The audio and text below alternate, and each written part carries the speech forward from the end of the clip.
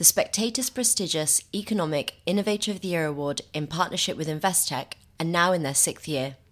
Wherever you're based in the UK, we can't wait to hear about the success of your business and the impact you're making on the economy and society in 2023. Applications are now open and will close June 16th. To learn more and apply, please visit spectator.co.uk/innovator.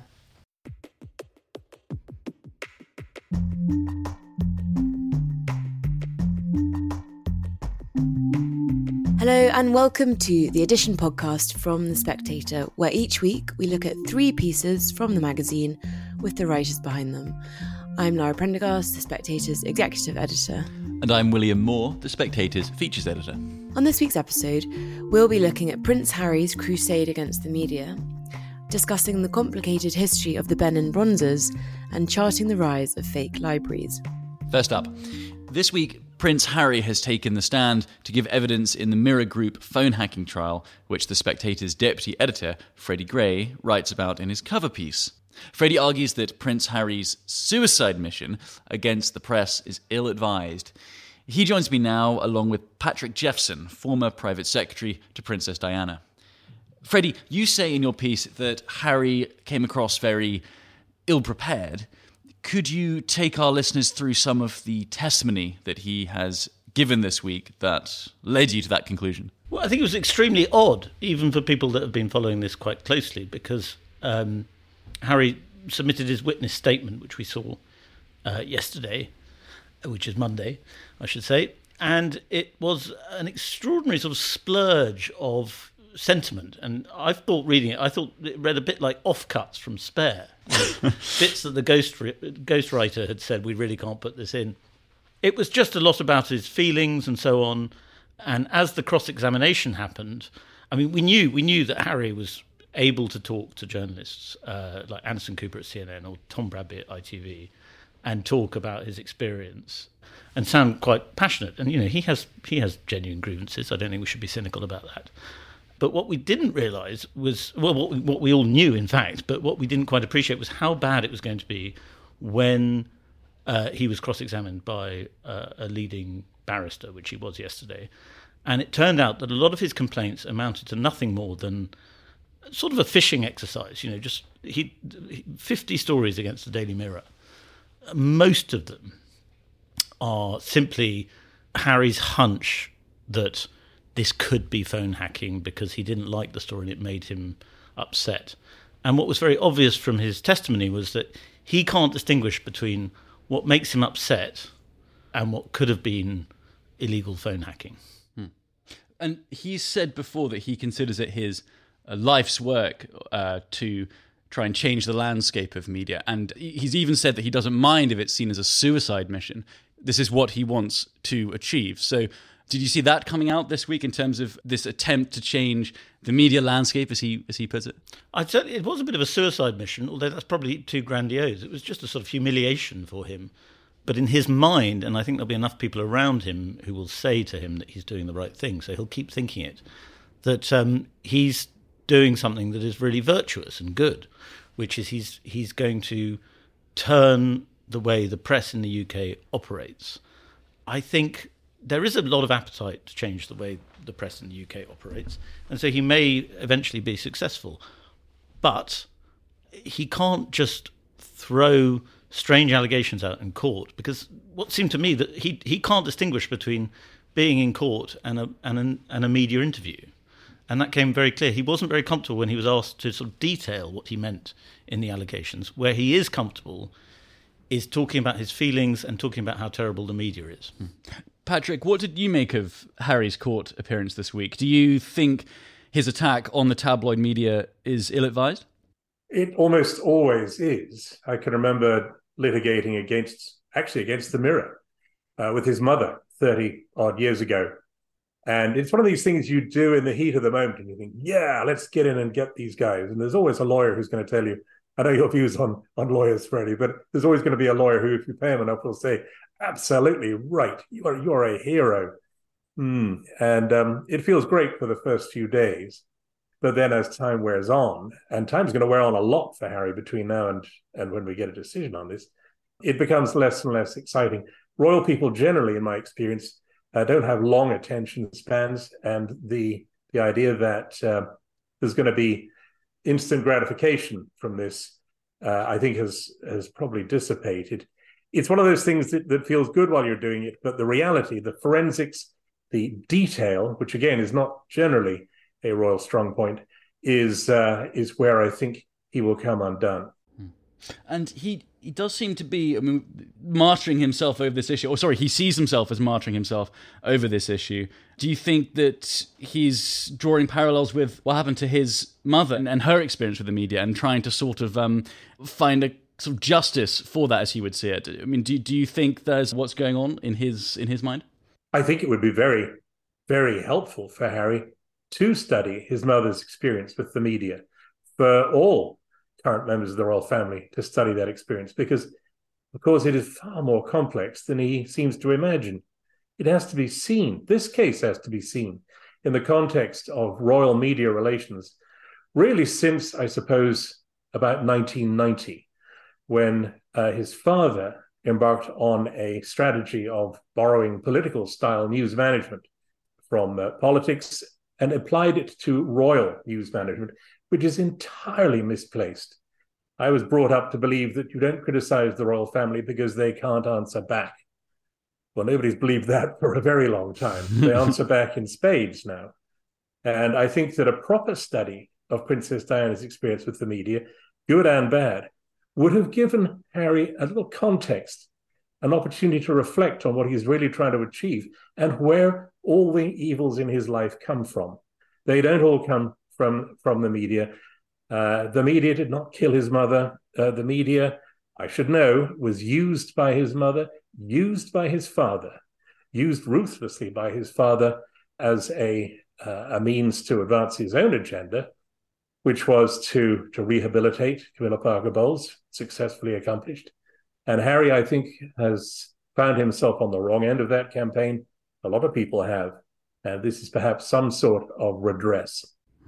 Well, Freddie, so what do you think is the real story behind this then? I mean, you highlight in your piece the amount of money there is to be made by media lawyers over hacking claims. I mean, so you suggest in your piece that Harry's being taken for a royal ride. I wonder if you could explain that side of your article to our listeners. Well, I think a lot of lawyers, media lawyers, have made a lot of money from hacking claims. And it's a perfect marriage, really, between celebrities, royals, famous people who feel aggrieved, who don't like their privacy being invaded for obvious reasons, but the lawyers tend to convince them that they've got some higher noble calling, and I think they've done this with Harry very effectively. And that noble calling is to get rid of the toxic culture. And it's a very popular idea, this. You know, if you watch a TV show like Succession, it's a very good show, but at its heart, it's about how media constructs toxic narrative, feeds off the worst instincts of the public and so on, and uses that to swing elections, to destroy things. There is some truth in that, but not a lot. I mean, generally people don't believe a lot of what they read. And I think Harry and, this sort of almost complex of, media lawyers combining with celebrities have just, they've made a lot of money for the lawyers. And they make a lot of headlines because the media likes talking about the media. People are very, very interested in whether they're being lied to and so on. But ultimately, it's a bit of hucksterism, really. Patrick, do you think for a second that Harry recognises the irony, perhaps, of broadcasting so widely his apparent desire for privacy? No, I think there is a sort of double think in many royal minds about the media. It's well known they want the media there to see them doing their good works, to support Invictus or service in Afghanistan or something. But he does not want the media there for when he falls out of nightclubs or when he misremembers or perhaps misjudges his own future royal career. So there is I think it's accepted in royal circles that the media are the enemy. You look at the language they use to describe the media, and yet they're stuck with having to deal with the media. The media in recent years, I think, have come to their own accommodation with this, which is to be generally fairly complacent where it comes to their royal dealings. The whip hand is very much now with the palace in a way that it wasn't in the period that Harry is describing in the early part of his testimony. It was the real Wild West then. And I feel rather nostalgic for it, given the way in which everything is homogenized and packaged up now. And to that extent, I do salute Harry. He is ploughing his own furrow. He may be mistaken, but in his own mind, and hopefully in his family's mind, he is out there fighting on their behalf. And it is always easier to criticize people who take a stand, win or lose. I think there is something noble about it, even if it is also rather self-serving. Well, it may be somewhat noble, but Freddie, you suggest in your piece that there is also a sort of tragicomic element to this. You compare him a bit to Don Quixote in that the enemy that he's attacking to some extent no longer exists. I wonder if you could explain that for our listeners. Well, I think, again, he has this idea that the media is the UK tabloid press. And the tabloid press is still powerful in some ways, but it's not all powerful, and it never actually has been.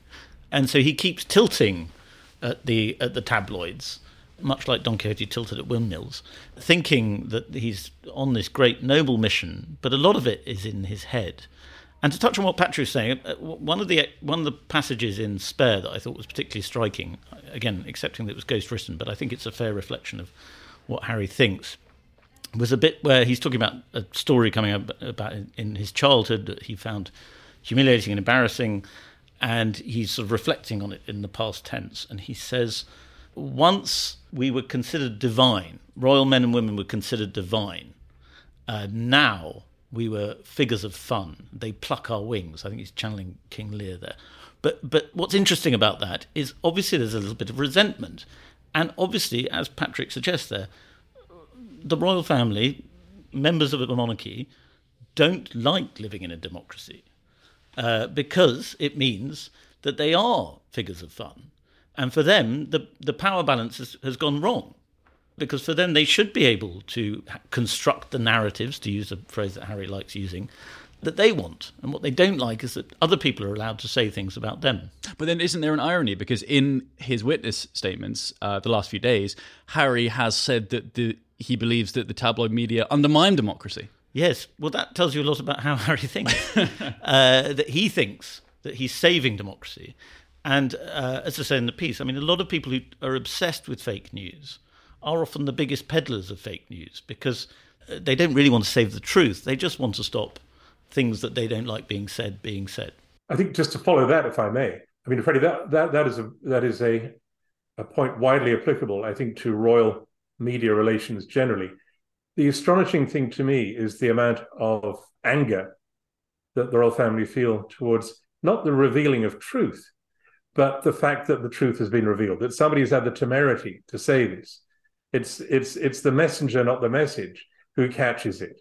And it seems to me that if you recast Harry's whole crusade from the perspective that actually what is being reported is broadly true, then you might reach a far less damaging way of resolving what he sees as a life and death struggle.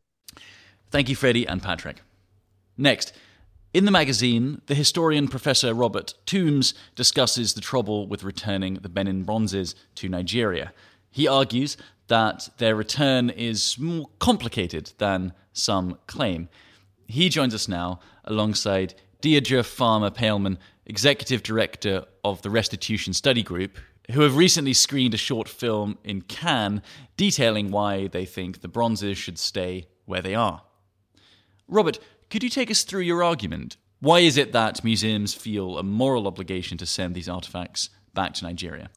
I think it's quite difficult to explain why exactly they're doing it, other than a kind of general international virtue signalling combined with, in some cases, diplomatic relations with Nigeria.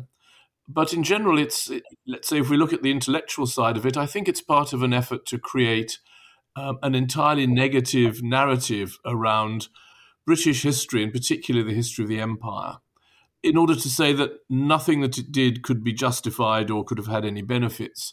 Everything it did was motivated by greed, violence, the wish for loot and exploitation, and so on. And I think that this particular case brings out the difficulties in that kind of narrative, in that this expedition, which we would arguably deplore today, nevertheless freed slaves, prevented human sacrifice of slaves. And therefore, I think when what we're talking about this issue, it brings forward the moral complexities which some people are trying to simply efface and show it as simply a very simple moral choice, which it's not. And if, of course, we are going to dispose of some of these bronzes, or indeed all of them, it's not, it seems to me, simply for the trustees of these institutions and for the Nigerian government, and even less for the present Oba of Benin to have control of the process. There are lots of other people who are involved, and above all, the people who are descended from the people whose lives were destroyed by their enslavement, and whose bodies were the price of the brass that made these works of art. Deadria, one of the recent interjections in this debate is from your group, the Restitution Study Group. Can you tell listeners what your connection is to the bronzes and also what you believe should happen to them? Right. Well, our organization is concerned with reparatory justice. And so with respect to the bronzes, what we've learned is that the bronzes were made with manillas. This is a slave trade currency. The Kingdom of Benin required 50 for a woman, 57 for a male. And they melted these down and cast them into the bronzes. So as far as we're concerned, the bronzes are the embodiment of our enslaved ancestors. And they paid for these bronzes with their lives. We continue to pay for these bronzes with the sufferings that we go through today. And so we are asking that these bronzes be shared with us, particularly the 16th to 19th century relics that were made with these slave trade, what we call blood metal. And would you like the bronzes to stay here, or would you like them returned to Nigeria? What's your group arguing for? The 16th to 19th century relics, we actually want to stay exactly where they are, because the descendants of the people who paid for them with their lives are in the UK, in the United States, in the places where these relics are today. We need access to these relics for our children. The history of them is not told in the museums. And at this time, the Nigerian government and the Benin Kingdom have control over whether or not the true narrative is told. We want the truth told, and we want access. So yes, they have to stay where they are. Robert, so I suppose a question might be, why now? Why is there suddenly a lot of calls from Cambridge and other institutions to return the Benin Bronzes? Why is this happening particularly now? The initiative seems to have come from a really quite small inner group. Deidre will know at least as much about this as I do, but it seems to have come from international associations of museums, museum curators, who themselves have decided, with very little public consultation and, as far as I know, practically no discussion with interested parties, that they will decide what to do with these objects. And their decision is, there's been for some years a group called the Benin Dialogue Group, which, as far as I can see, is made up mainly of the personnel of various museums who've been pushing for this, but who have not discussed it much or at all publicly. And the initiative has come almost entirely from them, and the decision has been made largely privately or even secretly, and has not been in any way scrutinized. Deidre, is your group in communication with the people at Cambridge who are trying to get these bronzes sent back? What are relations like on that front? We've been reaching out to all of the stakeholders of the bronzes, including the universities in the UK, the museums in the UK,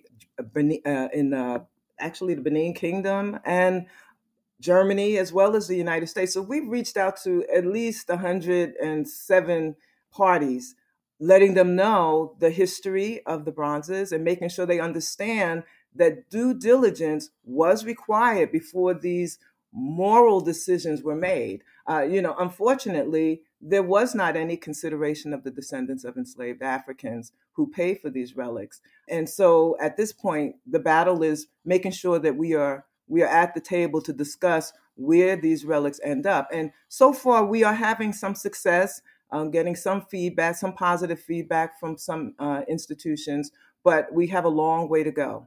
Robert, I wondered, is that something you worry about, a lack of sort of due diligence? Yes, it is. I got the information because I put in a Freedom of Information request. In fact, I put in 2 or 3 before I was able to find out what documentation existed and before I was able to get copies of it.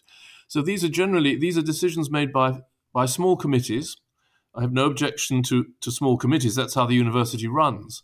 But in this case, it was done in a very quiet manner. It did not, as far as I know, cause any discussion at all, and I think very few people were aware of it. I mean, the university could have done a whole lot of things. If it thinks it has too many bronzes, more bronzes than it needs for scholarly purposes, it could consider giving or indeed selling some of them to Nigeria. It could use the money to set up scholarships for African students.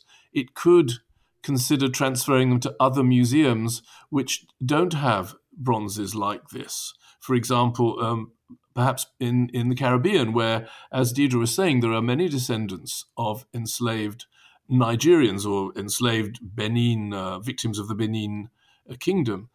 But it didn't consider doing any of these things. It simply decided it would and it must, it had a moral obligation, it thought, simply to give these things wholesale to the Nigerian government and to allow these to be transferred, it seems, to the Oba, the descendants of the Obas of Benin, the present-day Oba of Benin, who is a honorific figure within the Nigerian state. Now, this, I would have thought, again, Deidria will speak far more eloquently and with far more right to speak on this matter than I have, but it seems to me that this is the very opposite of a properly considered moral or ethical decision. Absolutely. I mean, what it does is it gives the Nigerians in the Benin Kingdom a second opportunity to profit from enslaving us. And this is the opposite of morality. This is inhumanity. Thank you, Robert and Deidria. And finally, journalist Emily Rhodes writes this week about the rise of fake libraries and the current trend for having phony books on bookshelves. Emily joins us now alongside the Spectator's literary editor, Sam Leith. Emily, can you tell us when you first spotted this trend? Yeah, thanks, Lara. I saw a piece by the New York Times, I think it was, reporting this rise in the trend for fake books. And when I read this piece, I was kind of completely appalled because there were all these interior designers and people interviewed saying, well, isn't this just a great design solution? We don't need to bother with having the actual books on the shelves. We could just, why would you put a real book on a hard-to-reach shelf when it would just gather dust, when you could just put fake books on? Why have a book by your guest's bed when you could put a sort of quirky storage box, pretending to be a book, but actually somewhere they could put their trinkets, which seems so utterly anathema to me. I sort of thought I'd look a little bit more carefully at what was going on. And how does it work? Do people tend to have a mixture of real books and fake books, or is the trend to go for a bookshelf full of fake books? Yeah, I think perhaps more of a mixture. So again, these ideas of like the hard-to-reach shelves, why would you bother putting books there if you're never going to get them down? The sort of curiosity, the sort of the humour in a pretend book, which is actually a box. And I think they've also been quite popular for Zoom backgrounds, these kind of fabric coverings. Yes, everything behind me you'll see is completely fake. Yeah, I didn't want to ask Sam. But I think really it kind of reveals this other trend that we've stopped thinking about books quite so much in terms of what they contain. These kind of holders of information or sort of stores of stories and these things you want to pick up and open, and being more just these like pretty objects or things that have a blue cover so they would look nice next to sort of other blue books on your shelf. Well, Sam, as the Spectator's literary editor, I wonder what you make of that. Has there always, to some extent, been a market for books as pretty objects or as status accessories, I suppose, rather than for what they contain? Well, yeah, I mean, I think books have always been decorative objects as well as, if you have contents, containers for information and text. I mean, obviously illuminated manuscripts, right back at the beginning, were visual objects before or as well as they were, communicative texts. And, when my dad was running a restaurant in the early 90s, that you used to be able to buy, and I think you still can, books by the yard from secondhand bookshops that would kind of accumulate these old leather-bound books that nobody wanted anymore and sell them as restaurant decor. If you wanted to have a shelf of books, they just get you, we want this many brown ones and this many green ones and so on. So I think it's not a completely new phenomenon. And, if you go into some London clubs, there are doors concealed behind sort of fake bookshelves. So I think that the two functions of the books are kind of have jogged alongside each other for a very long time. And of course, as Emily points out in her excellent piece, the survival of printed books in the digital age has in part been driven by the fact that people, publishers work really hard to make them into attractive objects. So it's no great surprise, really, that people, are sometimes foregrounding that function. And so have you observed what Emily writes about in her piece about how book covers have changed quite a bit since the arrival of ebooks, and I wondered what your observations might be.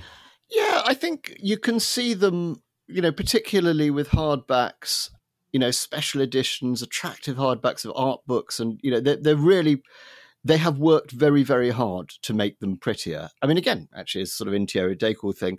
When I was a student, we would build up our copies of, sort of Penguin classics. You'd want to have all the ones with the red stripes across the top for English classics and the yellow stripes for European classics and the purple stripes for classics. You put them all in a row, or the white picadors from the early 90s when Peter Strauss was running the company. There's very nice editions. You'd want to put them together. So there's always been that. But the attractiveness of those uniform editions, was kind of on quite a basic level. There's not quite as much attention then, I think, paid to cover design and embossing things and putting gold glittery things on popular fiction as there is now. Oh no, I mean I completely agree, Sam, and there's something wonderful about going around to someone's house and seeing all the green spines of their Virago classics. You sort of instantly know. Yes, the Viragos are another great. We're going to get on well. But I suppose in the way you are talking about it and the way I think of it as well, we're thinking about the cover as somehow being kind of symbolic of the content. I don't think anybody would just have a whole shelf of Virago classics and not have read them, or they want to be thinking about what's inside them as well as how they look on the shelf. Whereas what I was perhaps gesturing a little bit more towards are things like these trends to arrange your bookshelves by colour, or only have books of a certain height.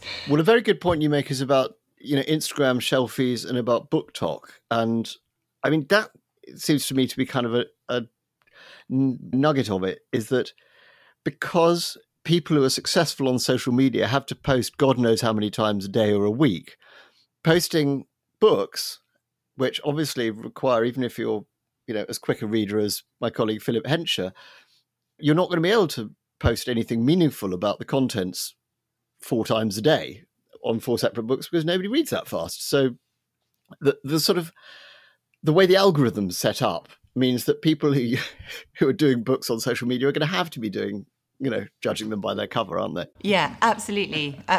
And I think it's, in a way, social media is so amazing because it gives so many people a voice and people get really excited and there's this kind of playfulness about it and it's fun bringing different books together to sort of look nice. But I do think there's this, it's real style over substance, isn't it? You can't engage deeply in a 30-second video. Or I mean, the last time I saw a book that I'm very fond of, David Foster Wallace's Infinite Jest, really intensively discussed on social media, was because somebody had put a thing saying that if somebody said they liked Infinite Jest on their dating profile, that was a red flag. So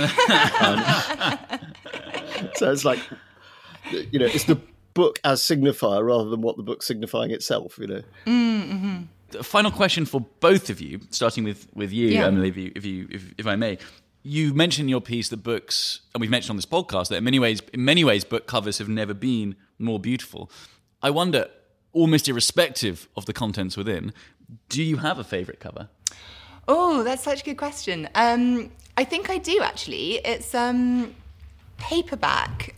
Okay, I've got to try and get all the details right. It was of 1984 by Orwell, and it'd been reissued as a Penguin in a sort of Penguin Classic edition in the classic orange, those sort of old orange classics covers, and they just he'd crossed out all the writing on it. Yeah, it was really kind of iconic, really clever book cover. And how about you, Sam? Well, I can't think of anything off the top of my head, but I would say that I very much like the cover of my own book on rhetoric, You Talking to Me, which is available on all good bookshops. Shameless, Sam. Absolutely shameless. Well, Sam and Emily, thank you very much indeed for joining us. Thank you. Oh, thanks for having us on. And that's everything this week. As ever, if you've enjoyed the podcast, please do pick up a copy of the magazine. You can read everything that we've talked about. I'm Lara Prendergast. And I'm William Moore, and we hope you'll join us again next week.